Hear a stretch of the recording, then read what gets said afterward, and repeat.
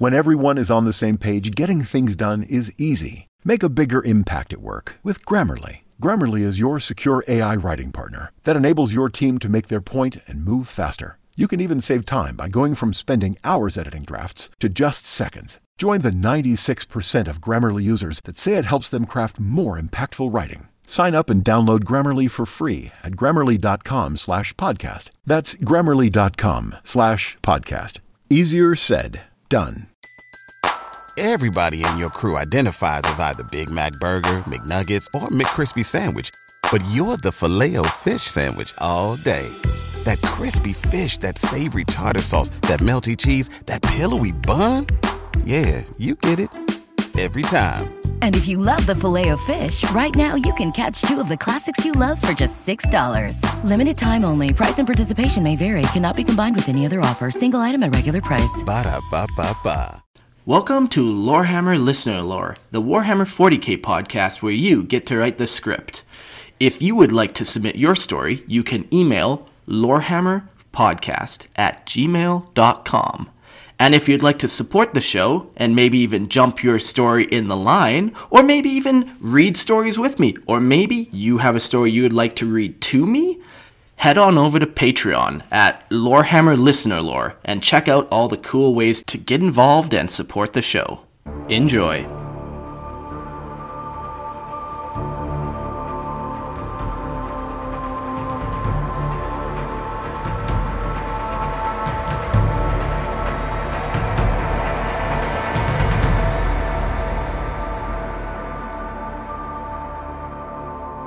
Hello and welcome to Lorehammer Listener Lore, the 40k podcast where you get to write the script.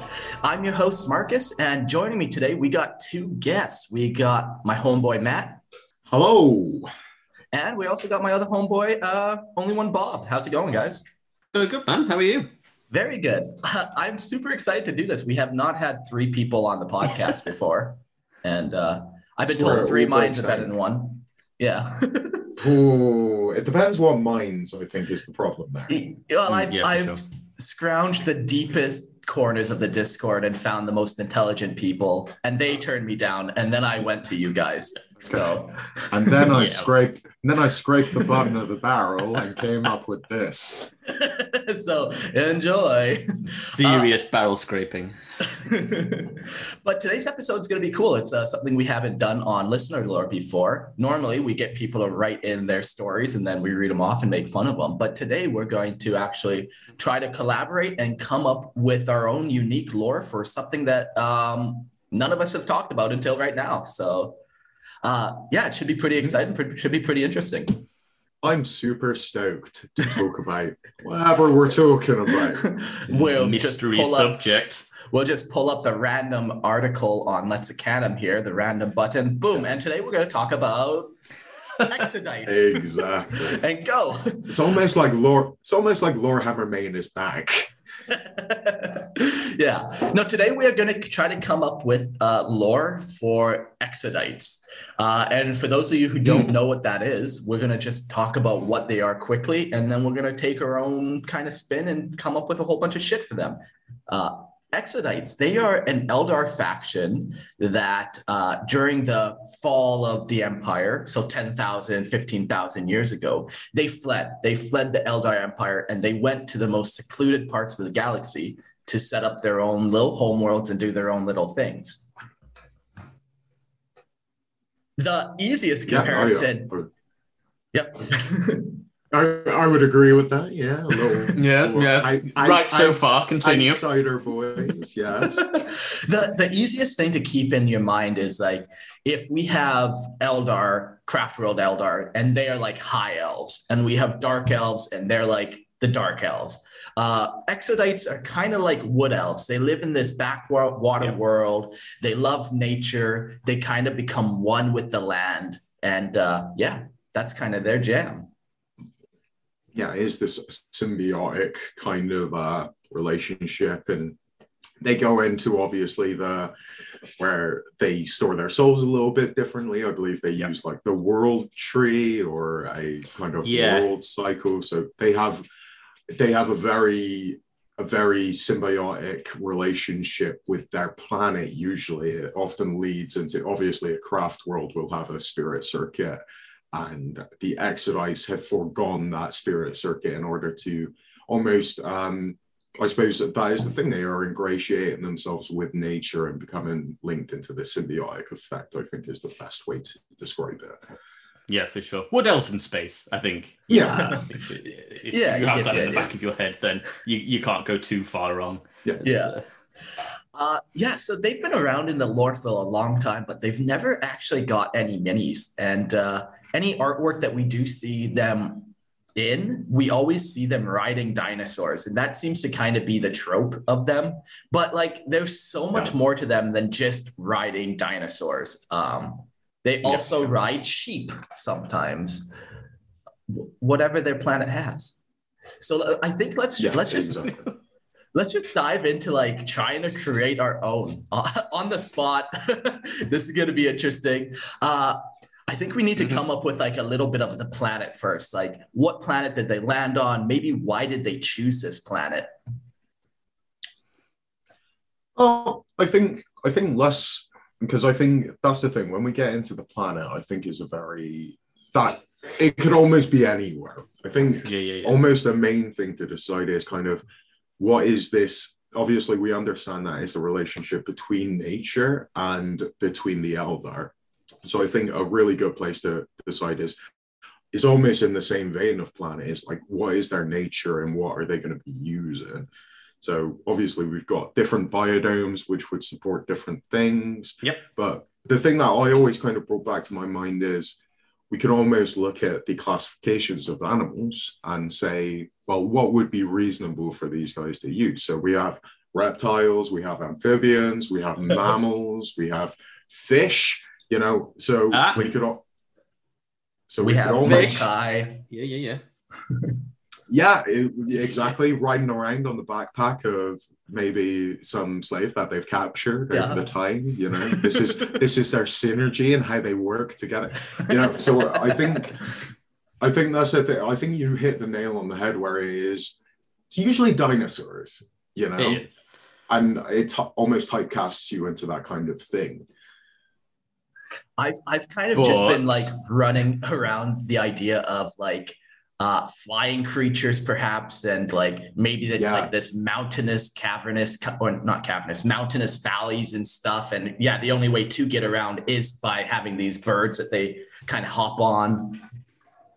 See, my idea was almost going back into old fantasy. Okay. So like how you kind of said with like birds or winged creatures, like I was almost thinking like massive falcons or eagles they could ride around on, say bears or stag. I like, obviously me and Bob are English, so part of some of the inspiration that I draw is from my own culture. So I think back to, say, English cavalrymen, and kind of, because we've seen that done obviously with a lot of Imperial Guard units. We've seen it done with Space Marines and things like this, where we could almost have a English Crusade inspired thing, but we don't tend to relate those over to the Eldar.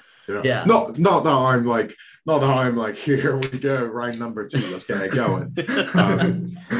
But yeah, so in my mind, I almost had this vision of like old cavalry knights, like where maybe even like the Eldar painted it like silvers, and they had the red flowing capes, and even like Teutonic symbols kind of across, like almost Game of Thrones, what's his face, the bloke who rode along on the big golden stag. Yeah. Do you know what I mean? Like this kind of idea of like, because I think we get the focus on, or even lions, riding lions. Yeah. The stag could be a cool idea, because like the horns of the stag, you could make them like these crazy razor sharp weapons, then like of course it's 40k. So it's not just going to be this peaceful stag in a field. It's going to be this fucking brutal like 10 horn stag where they have monomolecular tips on them and all that kind of goodness.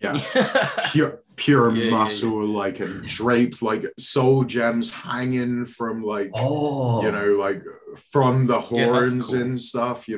So I had this idea of almost like this because I think we kind of, when we go into the wood elf kind of thing, we almost see them as like, all right, let's stick them in browns, let's put them in leather, let's make them natural, kind of this natural looking stuff. And I think one thing you can focus on with Exodites and you can get lost in is this symbiosis with nature and how far you actually have to go. Like, do we have to make it full space wolf?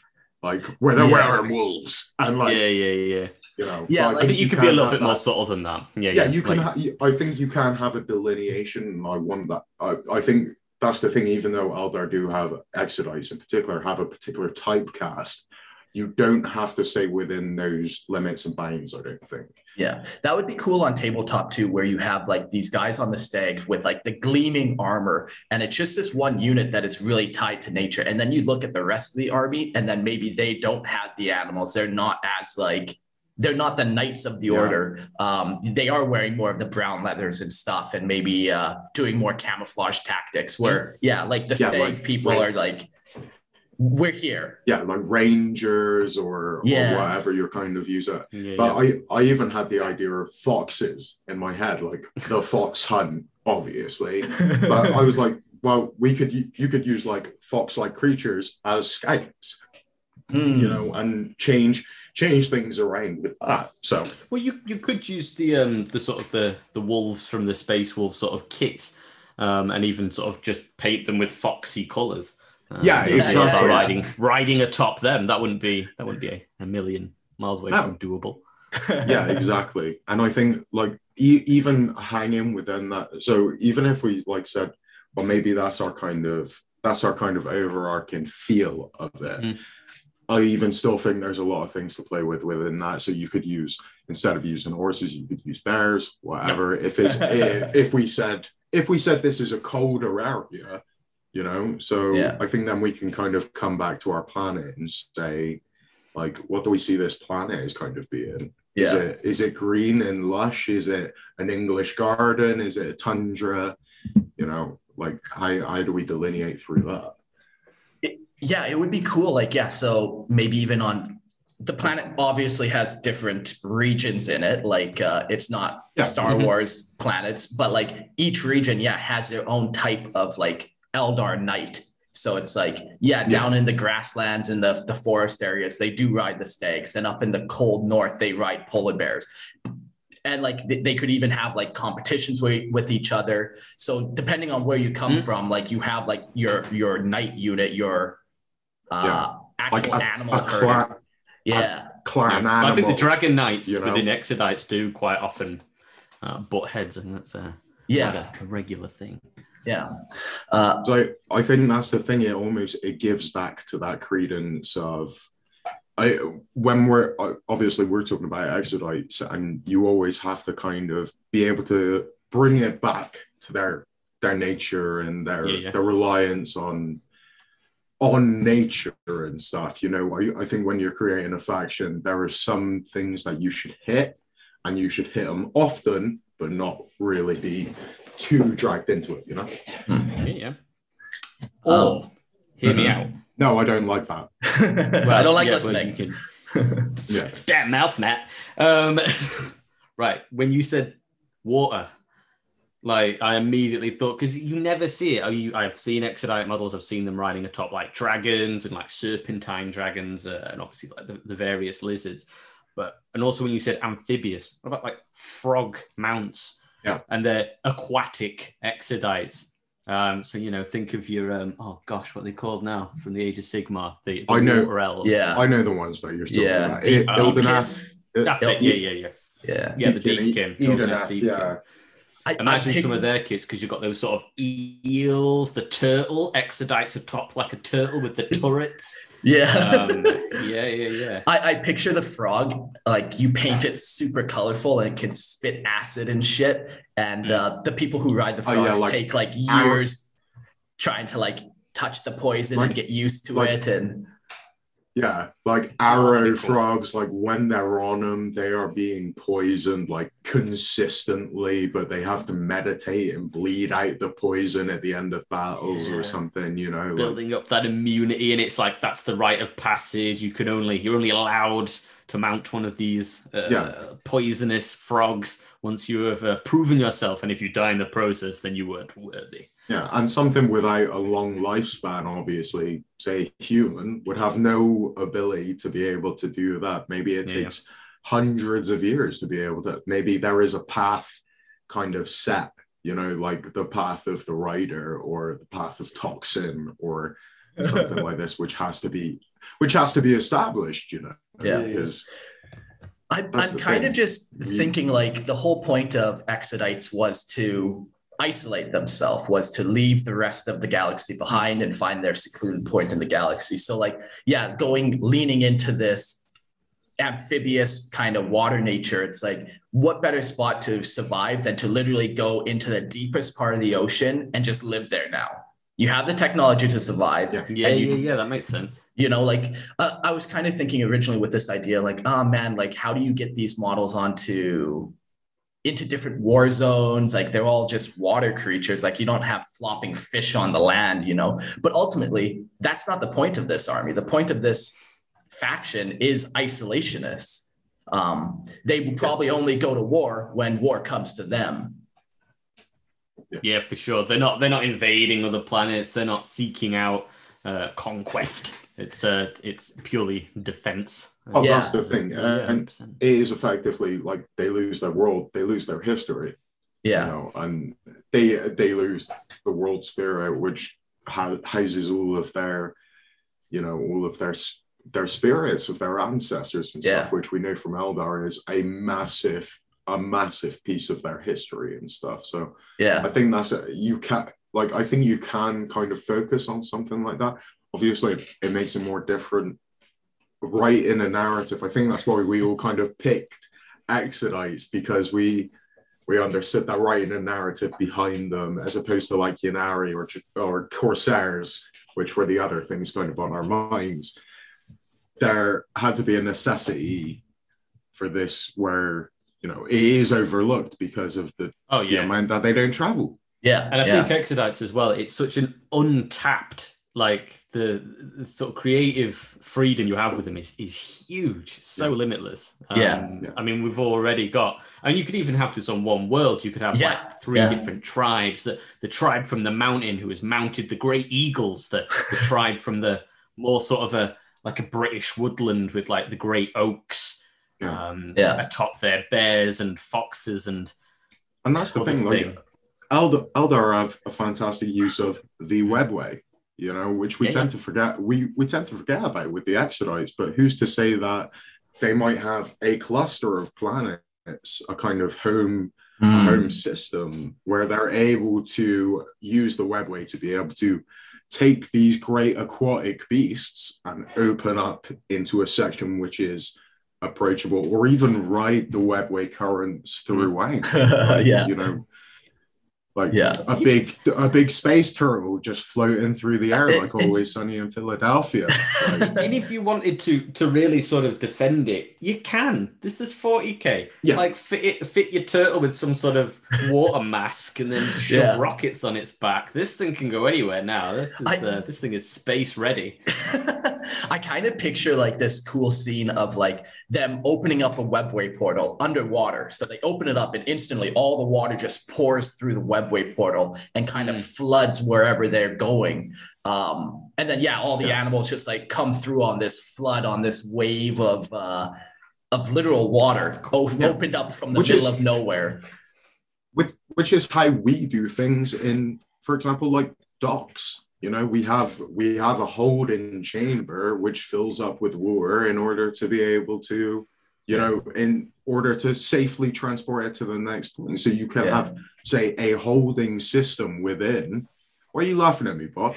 I didn't know where you were going to go with that. Yeah, just like how we do warfare now, when we open up all the sea, the sea goes in. Yeah, but like how, you know, how we move product in order to kind of shift levels, it is all about shifting level to make a smooth transaction through. So maybe they have some kind of delineation. There is a point in the webway where they can have a hold-in station. They can bring in a mass amount of their army, and then they're just released completely out there. A massive, you know, and this can even go into their. They could it could even go into their battle tactics, like a surge battle tactic. Yeah, where and they are it would more help about like the crash. Yeah, the crashing wave. Yeah, it would help even keep like battle casualties down and stuff if you already wipe out half the enemy army just with that tidal wave at the beginning. And then the other half that survives are now fucking treading water. Yeah, because I don't know, Exodites, I don't know how their rules are, but I seem to remember they had something to do with nature and kind of, you know, but you could even kind of, if you had warlocks and warp seers, instead of them using like electric bolts, you could say that this is like, maybe they use steam instead, like these kind of things, you know, they supercharge water and is a bolt of kind of steam that can just melt someone's armor and melt their, you know, super. I think we even talk about No, go for it, Matt. Sorry, I was only going to say we even talk about like cavitation, you know, where we see on like boat propellers where water gets so hot that it actually explodes and degrades metal. The chemical reaction, so the transfer of heat is so explosive and is so quick that it actually degrades metal. So we can even kind of use some pseudoscience and move it towards that, you know what I mean? Yeah. Well, I think we should refine one of these ideas. I think I'm leaning towards the underwater people the most, to be honest with you. Yeah, I really like that. I think that's real unique and it has a good sharp point to it. Yeah, it fits the theme of the Exodites of isolation, but also like, I really like this warp portal idea opening up. So let's expand further on this. There might be other things happening on the planet. We can just ignore them for now. Maybe there's other Exodites on the surface on the land, but I think the focus should be on these underwater guys. Like they've been on this planet now for potentially like 15,000 years. Have they developed any type of like personal technology, or maybe have they evolved at all to kind of help them in their underwater quest? Or do they pretty much solely rely on animals to get around? Like, you know, they have their underwater buildings and their taxi system is literally just grabbing on that fish and then it swims you over to the next building. Yeah. I think when we talk about evolution, I never like bring in evolution towards Eldar, if you get what I'm kind of saying, you know, because it is this, I feel like it goes against the grain of their arrogance. So like, I think that's the thing. Exodites, I think they would cause the world to bend to their will, as opposed to, you know, I know they're symbiotic to a point, but I think it still comes down to that Eldar arrogance. So I would almost see it as, you know, kind of if we look back into our own history, like an Atlantean, kind of the fables of Atlantis and the lost cities, you know, underwater taverns and kind of pushing through. And maybe there are like creatures which are like, we're going back into the goddamn build a hive city episode. Flapkin, maybe there are Flapkin around. But you know, this kind of we could have Wraithbone cities, palaces underneath, or even carved out from waterways and stuff like that. So instead of Wraithbone, they have just a little bit. You know, some sort of genetic enhancement where maybe they've got like webbed hands, they've got maybe some little gilly things knocking around, you know. You've got the wraiths as well. It'd be cool to see how the wraith constructs I kind of picture them like a mix of like coral and wraithbone. Like maybe they're made of wraithbone, but then they have coral like armor parts on them, you know. Well, you did a deep sea army, Bob, for your Nurgle, and you had a lot of coral with bright colors and stuff like that. So you could be hitting up oranges and purples and have a really bright aesthetic to that kind of thing. You could even go like big old crabs. Maybe your Wraith, you know what I mean? Maybe your Wraith Guard have crushing claws, or that'd be cool. Like, that'd be that would be something like that, you know, to kind of really like settle the theme. And they walk sideways until clicking and clacking, you know. Maybe they are stockier as well. Maybe like, you know, the Wraith construct, they're stockier so that they can walk on the ocean floor. Well, so they're less sort of pushed down by pressure and kind of like pushed down by pressure and squatting hard. Because you see Wraith Guard who are very tall and slender. But like Bob said, to be able to push it down and almost feel that feeling of pressure as a visual thing. I think whenever we're making a new army and stuff, is being able to see the theme and have the theme 100%. Run through strongly. You know, I think we all agree on that. We love a thematic army, so being able to like push that in heavily is quite a good thing. Yeah, no, I like that squatty little Wraith Knights with crab hands and shit. Very cool. Yeah, or like tentacles, like lashing whips, like you know, it could be very, very interesting. You know, or the really big sort of Wraith Knights, instead of a sword, they've got like a, you know, swordfish with that sort of where it's like the strip, but with the teeth coming off the side, and it's like, and like, so turtle shell shield. BetMGM has an unreal deal for sports fans in Virginia. Turn $5 into $150 instantly when you place your first wager at BetMGM. Simply download the BetMGM app and sign up using code Champion150. Then, place a $5 wager on any sport. You'll receive $150 in bonus bets, regardless of your wager's outcome. And if you think the fun stops there, the king of sportsbooks has plenty of surprises in store. Check out daily promotions, same-game parlays, live bets, and so much more. Download the app in Virginia today and get $150 in bonus bets instantly from your first wager. Only at BetMGM. BetMGM and GameSense remind you to play responsibly. See BetMGM.com for terms. 21 plus only. Virginia only. New customer offer. Subject to eligibility requirements. Rewards are non-withdrawable bonus bets that expire in 7 days. Please gamble responsibly. Gambling problem? Call 1-800-GAMBLER. Promotional offer not available in Washington, D.C. What's so special about Hero Bread's soft, fluffy, and delicious breads, buns, and tortillas? Hero Bread serves up 0 to 1 grams of net carbs, 5 to 11 grams of protein, and high fiber in every delicious serving. Made with natural ingredients, Hero Bread supports gut health, promotes weight management, and helps maintain blood sugar. Hero also drops other limited edition ultra-low net carb goodies like rich, flaky croissants and buttery brioche slider rolls. Head to hero.co to shop today. And, like, we think about some of the tactics, maybe there are bioluminescent tactics, you know, like deep sea fish do, like where we focus on bioluminescence. You have angler fish, like something like that, where maybe it draws a light or some other kind of thing, a bait of some sort, you know. Maybe that's a tactic that these guys could use. Yeah. For example, they put a spark of light into the warp, which would attract anyone who would find that interesting, and maybe that's where they set their ambush, you know, and close the jaws and release the tidal wave, you know, because we're talking about these guys who obviously have a very succinct way of doing battle. Like, they like to crash in, so you would assume, like, almost like in the cove, on a seaside in the cove, very peaceful until the waves come in and crash.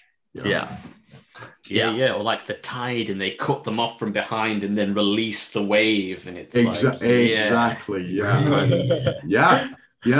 I just picture too on all these water analogies, you know, when there's a tsunami, it's like mid-battle, the water starts to go back out, and the enemy's like, oh wow, we actually drove them off, but it's like, no, you're about to get hit by the hardest part.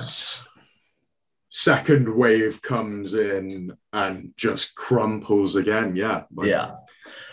So we touched briefly on like webbed hands and stuff. I kind of want to go back to that idea, and maybe not the whole society has them, but maybe there's like an underclass of mutants on this planet that have evolved these kind of webbed hands, and they're not treated well. They are underclass citizens, but maybe they will be sent in on the first wave. I'm kind of just picturing how the Eldar, they don't want to lose guys. They want to kind of just survive, and they're not going and conquering planets. So they kind of will send in these chaff units, like stuff they don't really care about, like these mutants with their fish hands. Maybe they send in Wraith Knights as well in the first wave, kind of just like the non-essentials. Even if we look at like Dark Eldar culture, we see Scourges, which are Eldar, they're born Dark Eldar, but they choose to undergo physiological changes in order to make themselves more in the guise of predatory birds. Yeah, so bird-like in them. We could have this kind of this underground cult section where they are Eldar. And it's like I said, I don't like using evolution with Eldar. I don't like the idea of them naturally changing over time because of they're so long-lived. Yeah, I like that. So they've done it to themselves almost. Maybe they are sort of, it is frowned upon by the rest of the Exodites that are there. They're like, look, what you've done to yourself, that's in the not same, cool. In the same way, the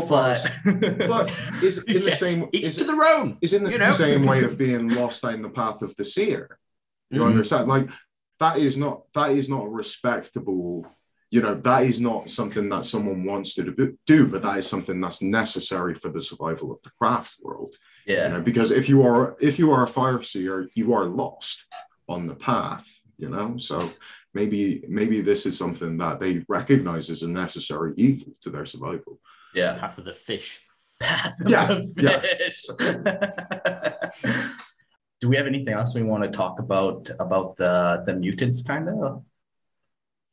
I mean, I think that's the thing, like going into this kind of like, are they mutants? Are they undervalued by their society? How do they fit in? Like, because that's the thing, just because it's a necessary position doesn't mean that it is a respectable position. Maybe these guys have to live by themselves, like maybe these guys live outside of these underwater cities.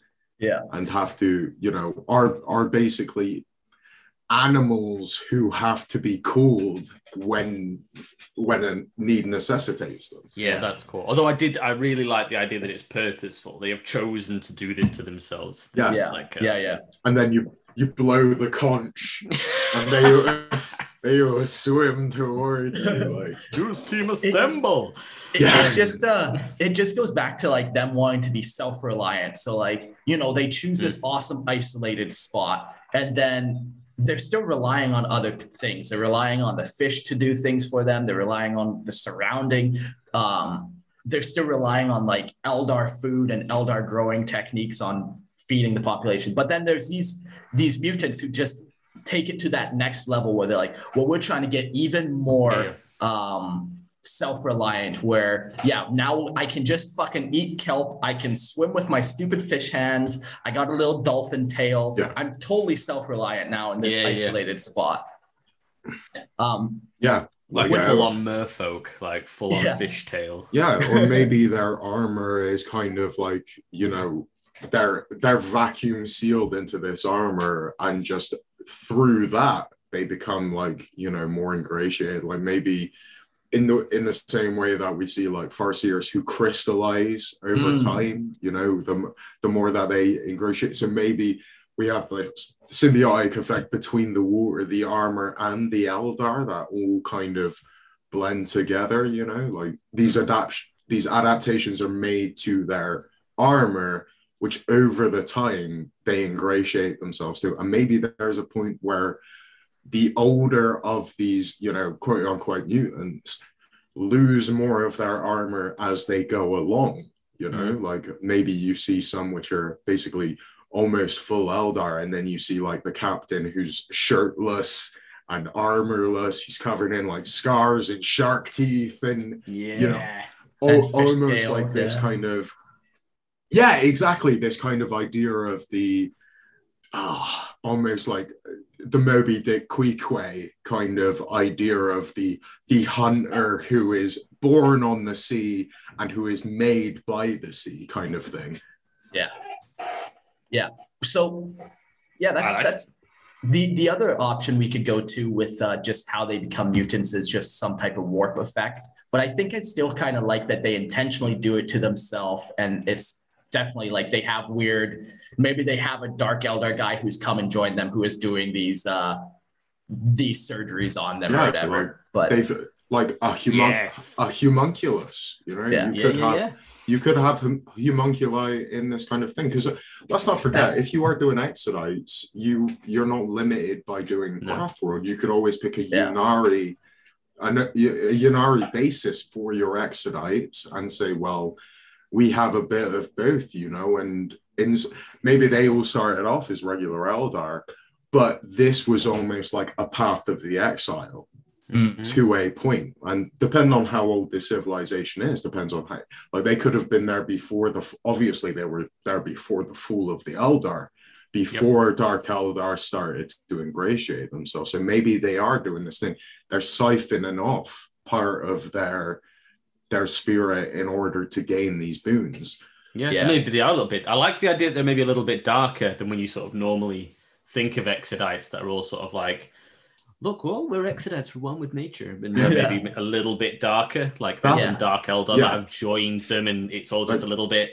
They've had to sacrifice to nature, you know, instead of this kind of, oh well, we're all in conjunction and we have complete control over it. It's actually no, in order for our survival, which is the most important thing for us as Eldar, we've had to sacrifice part of, and it comes down to sacrificing part of arrogance as well, which is very key in Eldar kind of mythos as well, the arrogance of Eldar. To be able to sacrifice some of that and say we are not perfect, and we need to adapt to become better, it goes against the grain of traditional Eldar, which are very sedentary in their kind of viewpoint of how they are and where they are. We could not bend the will of the crushing oceans, so we bent our own will to it. Exactly. That's cool. The water will erode the mountain over time. This kind of thing, you know, and now we're fish. So and that's why I have fishtail. So let's put this right. So humans go from fish to human, Eldar from Eldar to fish. I remember the first day when the Eldar walked into the ocean and lost his legs. I think I really like that. There's like a harlequin, or no, not a harlequin. There's a homunculi coven somewhere on this planet that kind of abducted people in the early stages and did their experiments. But then there's other people who willingly join the homunculus and want to get the surgeries done. And then there's these weird mutants that just breed with each other and make their own weird mutant children. So now you get all types of these weird, different fucking sea Eldar. Why do our ideas always come back to mutant fish people? Why is that? It's a common theme. I have my own reasons why I hate the fish people, and I won't get into it on this podcast. I like it. I was only going to say I really like it because it is this break in the mold, and I think when you make a faction, if you want to make a good faction, sometimes you have to break away. But be able to explain why you've broken away, why it's important that you're delineating from originality. Like I just picture them on tabletop, and like it's very easy to picture an Exodite riding an eel or riding the turtle with a turret on the top. So you see that army instantly, and then you see off in the corner these weird guys you've never seen before, like these weird fish people, and that opens up that like, what the heck are those, and why are those like that? And that's the thing. If we wanted to say, try and, because I understand that a lot of people focus on the game and how would I put these into models, but we could, we're all laughing because none of us play. This is a game? But yeah, right. What? But like, even the idea of the mandrakes used by kind of the Drukhari and stuff. Like, so the mandrakes are obviously, they are not Eldar in a conventional sense. They are these spirit creatures, but maybe you unify them into this kind of thing. So instead of the white hair draping that seaweed colored hair kind of thing, long clothes and you know, like dappled skin like a shark maybe, or something like this. Like, again, the crab claws, like that. So thematic and easy to do as well, just from a hobby perspective. That's the thing. And I think that's the thing. Like, a lot of people, they talk about these ideas and then they got lost because they're like, well, how am I going to be able to create this? But I think GW's product range now is so clean for being able to do things like this that I think when we talk about conversions and when we talk about ideas, it is always nice to be able to talk about how can we put this into practice. No, that mandrakes is a great suggestion. I'm already looking through. Happened. Well, I'm building my next army on this now. I got a couple more things that could be interesting to discuss. One being the Avatar of Cain. I don't know if Exodites really do the whole Avatar situation. I have seen them converted into Exodites. I've seen a lot of this kind of thing, especially with the new Sylvaneth models. There are some very nice, and I think it was. Well, I know Pete the Wargamer did a lot of stuff where he used the Nurglings and mixed them with the Sylvaneth, and they came out really nice. They're very beautiful. But yeah, you could almost, you know, if you wanted to use Sylvaneth bits and stuff for maybe your Avatar of Cain is like a construct of driftwood, you know? like because it could be like thinking like, the Avatar is like a fiery demon god that won't really work well underwater. So we need to kind of come up with like a way that his soul is contained in a clamshell, and that's the fiery essence, you know? But we have we think about like volcanoes, and we have magma ruptures running underneath oceans, don't we? Okay. So even if we have maybe the story of the Avatar of Cain is like you have driftwood from before the planet was even settled. They're ancient trees before everything was underwater. They're very hard to collect. They have to be washed up. They're then inscribed with runes out of Wraithbone because they're petrified wood and they're so strong and stuff. And then maybe is this kind of delineation where you're having to pull the thing. And then you can see this kind of thing of the Avatar of Cain rises through the water and is just bubbles, you cannot see it through the bubbling steam and magma. Raises out of the water. Water is exploding around it because of the heat rupture and kind of this thing, and just it billows. It looks like a demon from the gates of hell erupting into this kind of thing. So you could have a very if I had my Avatar of Cain in front of me, I would be going very dark browns, real heavy dark browns, and then real char around any magma ports coming out, this very but you could go completely different. You could say, this is plasma, this is water, however you wanted to kind of delineate it. That's how I saw it. When you said that, and I immediately thought of, I was trying to pull up a picture of it, the Eidolon of Mathlan, the guy with the big the big wave as a cloak, as a cape. Have that, take the front of the model off, get the Avatar of Cain and put it on the front. So you've got the Avatar of Cain model, but with this wave cloak, so he's hovering off the ground. And then, like you said, Matt, go with more of an aquatic paint scheme. Yeah. So in the cracks, you have that sort of blues, and it's got the blues coming through. And maybe even white.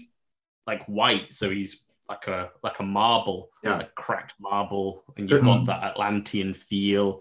You've got the blue coming through. Because I think that's the thing. The Avatar of Cain, that is a symbol of natural power, as opposed to, Cain isn't the god of fire. He is the god of warfare, war and rage and anger. But we see the rage of the sea, the tumultuous path of the sea and the strength of it. which is as powerful as fire. You know, these are the kind of the yin and yang of how we kind of work. So it could be very nice to bleed into this more the power of cold, you know, as opposed from the cold hatred. And maybe it kind of that leads into how the Exodites view Warcraft, that they don't want to do it. They don't have a burning, raging passion. It's a very cold, calculated, crushing power that they want to put onto people. Yeah. And like even them going to war on a distant planet would kind of wreck that world, because like they go and they wage war on this plains world where, you know, there's a bunch of plains dwellers for some reason that slighted them. They've just flooded this whole area and ruined the whole ecosystem, killed all the animals. And now that's all that is left is like ocean water. And even when that seeps into the ground, now the earth is salted. And it's like, this cold malice, they don't go to war lightly. So to kind of to bring in a little bit of like Warhammer background as well, there's a particularly interesting kind of setting in one of the Gaunt's Ghost book called Traitor General, which is quite far into the series. Not really a spoiler, but one of the things that they use, the chaos kind of, the Sons of Sek, which are basically the equivalent of the Blood Pack. So they're chaos-led Imperial Guard. They have what is basically a grub, is a small grub, like a kind of bug in a jar, and they drop it onto a planet, and this bug just sucks all of the water out. Because basically, I think the way that they delineate it is this bug has a warp hole within it. So they drop it onto the surface of the planet, and that drains the water of the planet. And then they can collect this and kind of move on to the next planet and completely release it all into one, you know? So there are things out there that we can like draw inspiration for, of how, you know, maybe there's a completely abandoned planet that is full of water, and it is only used for this kind of tactic where it's drained, released, drained again, and then put back, you know, this kind of reciprocal kind of thing. Yeah. Very cool. Yeah. Yeah, I like it. I really like this idea. I think we took it somewhere beautiful. That's definitely bones for now us to either make miniatures or go actually write this down. But I think we should just do a quick summary of what we came up with, the ideas that we like, and then kind of solidify it a bit. So we love the underwater bit. I think we love the mutants. There might have been a homunculus and coven that kind of started it all off, but now people kind of go there on their own accord. Maybe they're kidnapped sometimes. Like I said, there has to be mutant children in there as well. That's the thing. Yeah, those kind of core points that we've hit on. So it's like, you know, and I think anyone who's like listens to this, if you want to experiment with yourself, I think some of the core points that I think we all agree on is, what does the faction do like everyone else? What do they do differently? And how do they interact? And particularly this is with the Exodites in particular. How do they interact with what makes them unique? Because this is the thing, like Exodites, obviously the planet is what makes them unique. The way they react with nature is what makes them unique. You take that into any other faction, you know, Imperial Guard, it would be the planet would not matter to them as much as the starting point, because they move onwards. But I think I like the way that we've explained how they could go into battle. Not necessarily that they would like to go into battle, you know, but how that can be affected whilst protecting what is dear to them. Because that's the thing. If you establish a faction around something, it can't be, and then they leave it and go somewhere else, because you've taken away the reason why that faction is important, you know. Yeah, 100%. Then we've got our crab claw wraiths. We've got our avatar of Cain, who's maybe a slightly more colder, watery version of himself. We've got ideas of how we can convert these, how we can look at these. Like, I really like that idea. Use your Edenet Deedkin. Yeah, pretty much most of the conversions, and then maybe you get some Wood Elf bits from fantasy, and then you get some Eldar bits just so you can have like shuriken catapults and shit like that. Get some Tyranid bits, get some Carnifex clues or plates from Tyranids, and really, This is the thing. I think that's the thing. It does open up a very broad kind of thing to look at, and I would say I really enjoyed doing this. If anyone wants us to revisit this, just so I can get back onto Mark's podcast, send us a message. Maybe this will be something that maybe the three of us get together again, maybe not record it, and we kind of think about how we would progress, because I think it's a very interesting idea. Yeah, I'm curious to hear everyone's feedback on this episode. If you guys would like to hear us do more of this style of episode, because maybe even like people just throw us an idea the night before and then we just work on whatever random idea they gave us. So there's some cool things to try to do here, because I really enjoyed what we came up with. I think the model I would most want to do is definitely a Mandrake, and you give him a crab hand and he just looks all hunched and like, just a fucking mutant fish boy. Yeah. I have a Wraith Knight that I bought about 3 years ago that I've not finished, and now I'm going to tear it apart and turn it into a big old crab. So nice. I think, but that's the thing. Like you just said, if you want to send us a message before, the reason I think why Mark picked this to do is because it is this easy. We just came up with something amazing. When you're beginning to write lore, do not panic. It can take a bit apart, but I think we've always said the same thing. We said the same thing when we were on our Necrommunity episode, is that getting together with a bunch of guys and just hashing out your idea. I had a completely different idea. Yeah, me too. This was going to go. This was not what I planned. I didn't see this come out. And I hate it because my idea was awesome. Very cool. Well, thanks guys for making the time. Thanks to the listeners for listening. And that was a great bonus episode of Lorehammer Listener Lore. I'm excited to see what happens with it. Thanks for having me. Yeah, thanks for having me. And if you want to hear more of me, make sure you go check out Only One Bob at Hobby Happy Hour, where you guys just talk hobbying. Yeah, for sure. In fact, we recently just did an episode on kit bashing and conversions, which weirdly ties in with this quite nicely. So nice. Check us out. I've read some of your stuff on the show before, Only One Bob, and I just read this week your orc episode, and I was able to see the orc pictures that you had, and man, your conversion skills are top notch. So if you want some fucking pro tips, go listen to Hobby Happy Hour for sure. I was going to talk about we could do Exodites as birds, because I do know this idiot who spent loads of time. This dumbass who spent loads of time making Tyranids into birds. And That's not Oracle. In a year and a half, man. I won't mention any names, but he was a real dumb bitch. Very cool. Well, thanks for listening, and we'll see you all on the next episode of Lorehammer Listener Lore. Thanks, guys. Peace.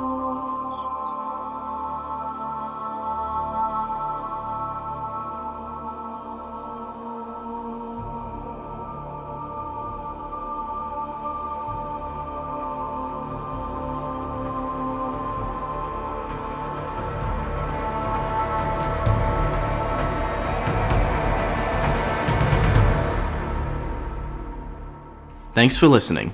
If you would like to submit your story, you can email lorehammerpodcast@gmail.com. And don't forget to check out our Patreon page and support the show at Lorehammer Listener Lore. See you next episode.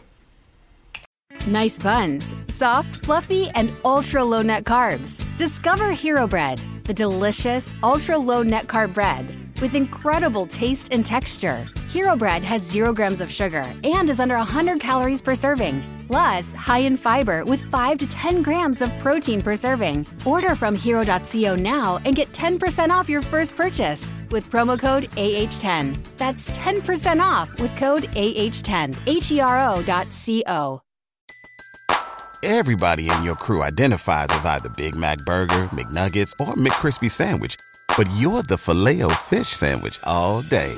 That crispy fish, that savory tartar sauce, that melty cheese, that pillowy bun. Yeah, you get it. Every time. And if you love the Filet-O-Fish, right now you can catch 2 of the classics you love for just $6. Limited time only. Price and participation may vary. Cannot be combined with any other offer. Single item at regular price. Ba-da-ba-ba-ba.